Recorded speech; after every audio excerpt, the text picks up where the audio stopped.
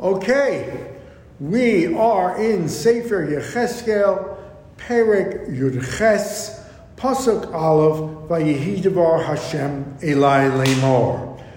And I think to our relief, Perek Yudches is certainly of a lighter texture than the prakim that we have been doing the last week or two, those prakim of doom and destruction, dark, dire, irredeemable. We're going to move into sort of a lighter area, but at the same time it is going to grapple with really cosmic themes in our Jewish observance. Specifically the concept of collective guilt versus individual guilt for sins. The concept of sins of the fathers being visited on the son, and ultimately the whole concept of tshuva, of repentance, a very unusual concept that one can always repent for his sins. So with that, we start by Vayehi Devar Hashem Elai Lemor, Ma lochem atem moshlim es hamoshel hazeh al admas Yisrael, Lemor avos yochlu boser v'shinei habonim tikachena. What is this? Why do you hold on? Malachem atem moshlim, this parable. But here moshlim could also mean a saying. It's almost like a folk saying. Why do you hold on to this erroneous folk saying that says the fathers eat the sour grapes? Avos yochlu boser, v'shinei habonim tiklachena. And the teeth of the sons are set on edge. Rashi explains what that mashal means. He says, Kach darko shel HaKadosh Baruch Hu. This is the way of the Kadosh Baruch Hu. They're saying, Avos chotaim, v'habanim lokim, that the fathers sin and the sons get malchos, are whipped for it. And it is untrue, is what the Kadosh Baruch Hu is telling Yechezkel to tell him. It is a absolute falsehood. And it's a dangerous concept, as we're going to see, in terms of a national cohesion. Because if you're in the son's generation, you're that second generation, and you honestly believe that no matter what you do, you can lead a good, pure, righteous life, you're still going to be held accountable for your father's sins. And on the other hand, it's going to lead you into a mindset where nothing I do is good enough. I'm still going to be killed for some aveira my father committed. On the other hand, if you're in the father's generation, you can say with a smug self-assurance that nothing's going to happen to me. It's going to happen to occur to my son. And the basis for this is probably, the Mefarshim say, that certain kings of Israel, we've seen that Achav in Israel and Menashe, certainly, that they don't suffer anything. They don't seem to have any punishment to them. It comes to the later generations. It comes in the form of we're exiled and the temple destroyed because of Menashe. But Menashe lives a great long life. He rules longer than any king of either Israel or Judea of 55 years. So the Kadosh Baruch Hu wants to dispel that rumor.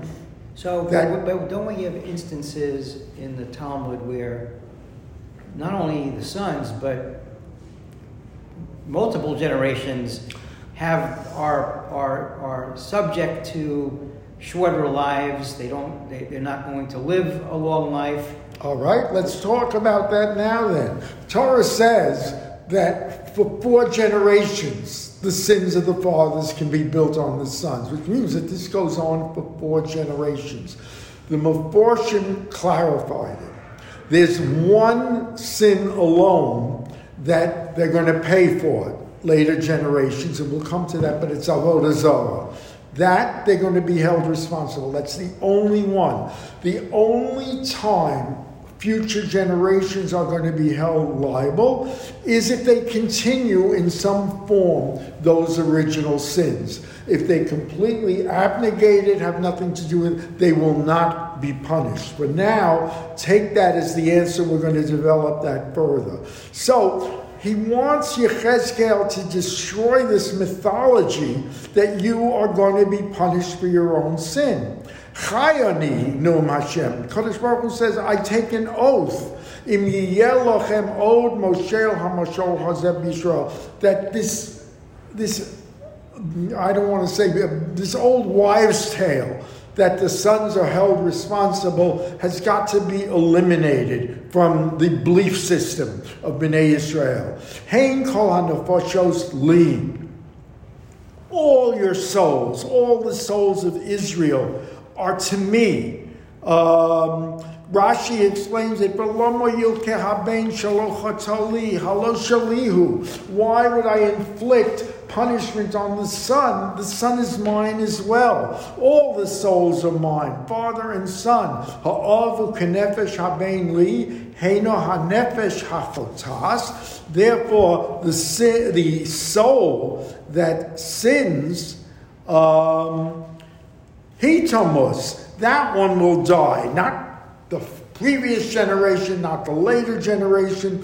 And Radak says there, Ech ta'alu b'datchem. How could you even have this concept on your mind? She'anish hanefesh imlo chatali. That I am going to punish an innocent person who hasn't sinned. Chalila, God forbid, is what God is saying. It is not true. He who commits the sin will die. V'ish ki yet tzaddik, v'asa mishpat tzedaka, and the person who does justice and righteousness, el haharim, and we're going to enumerate what that is, he will die for his sin. The Malbim tells us, quoting the Rambam in Moreh Nebuchim, again as we alluded to before, only for the sin of idol worship, of Avodah Zarah, is punishment extended to future generations. As for other sins, only if the children continue.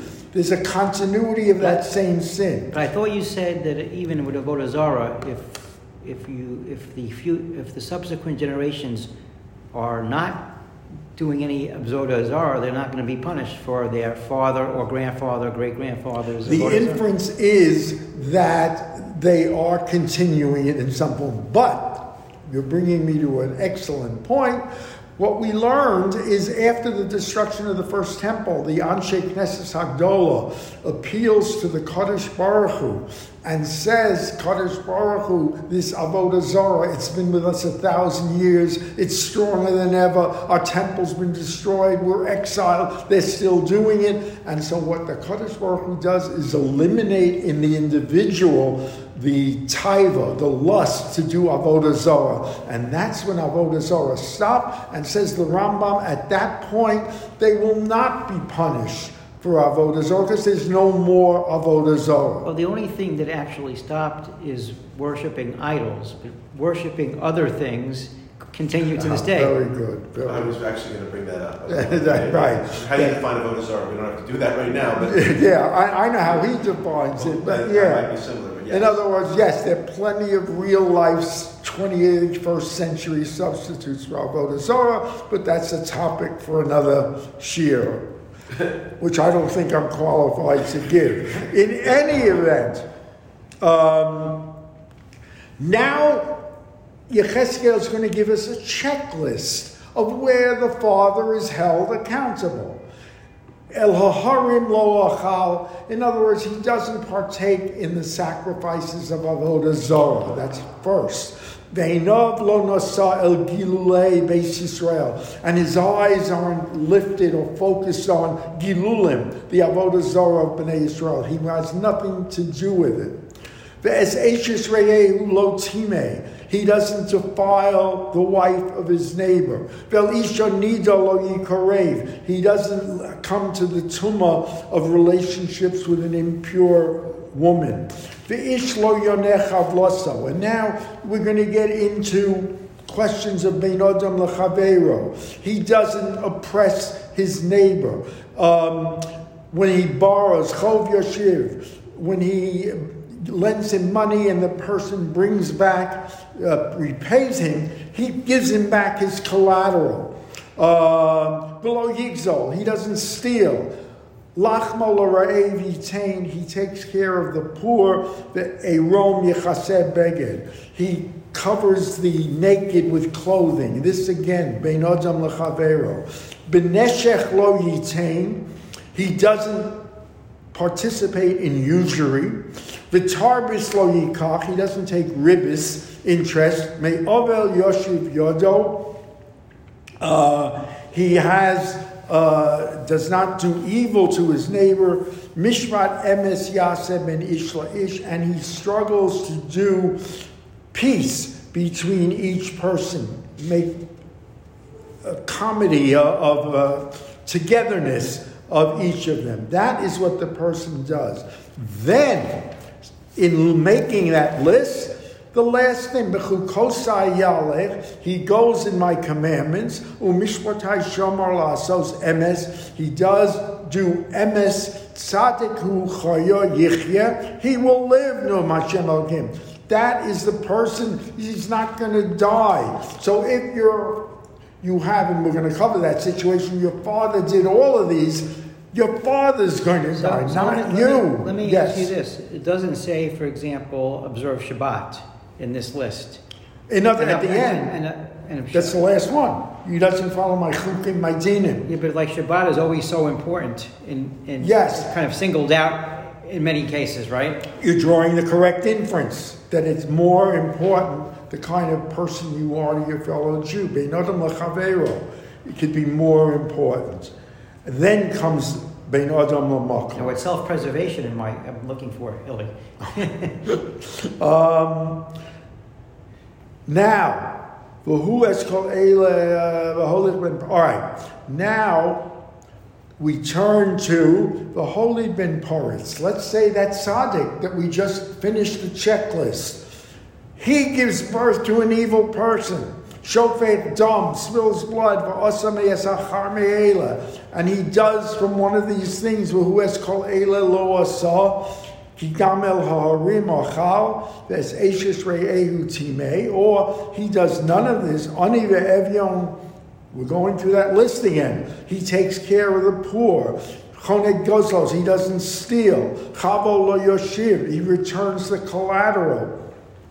And by the way, this has very far extending ramifications. When you loan somebody money and he gives you collateral, depending on the status of that person, the need of that person, let's say he gives you his collateral, his blanket, so at night he's going to be freezing cold, you have to go back and give him the blanket for the night and then come back. It is a very extensive borrower-lender set of rules that we're going to cover, but not today.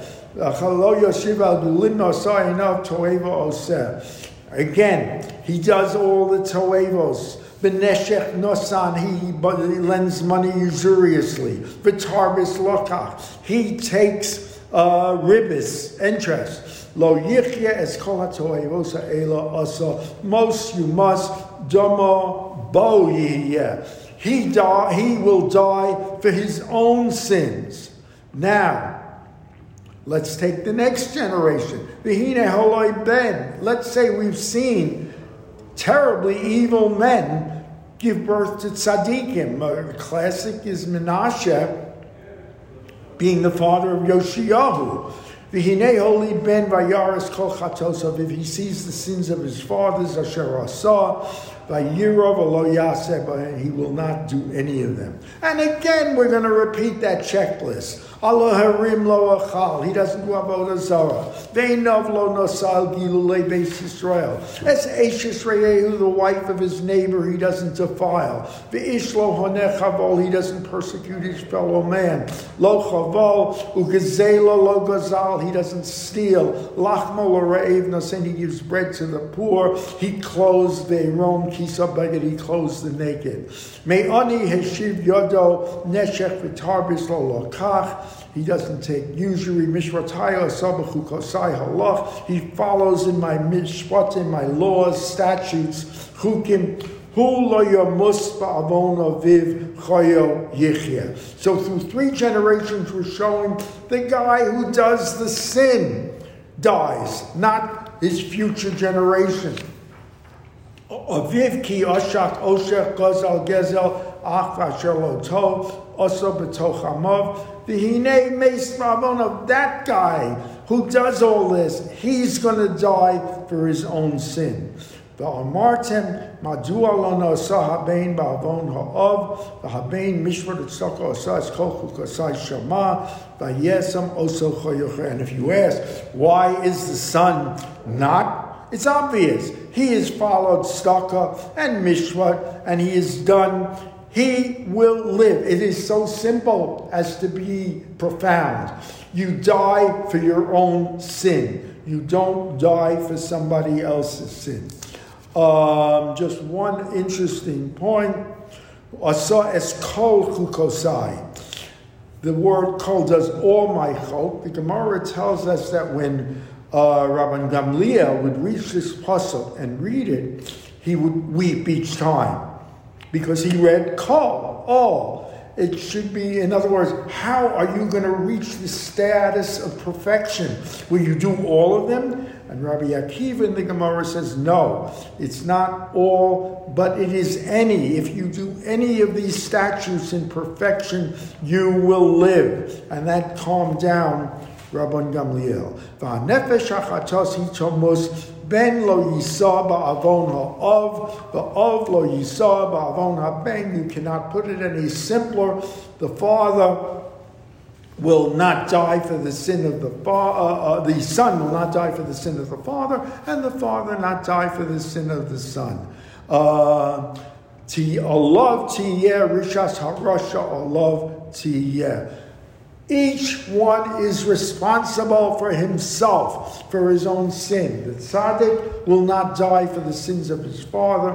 The father will not die for the sins of his son. So we end on a very upbeat thought, individual responsibility. We have not touched the cosmic topic of repentance, tshuva. In Yirshas Hashem, 8:45 a.m. tomorrow. Make sure to be there. Ad Kan.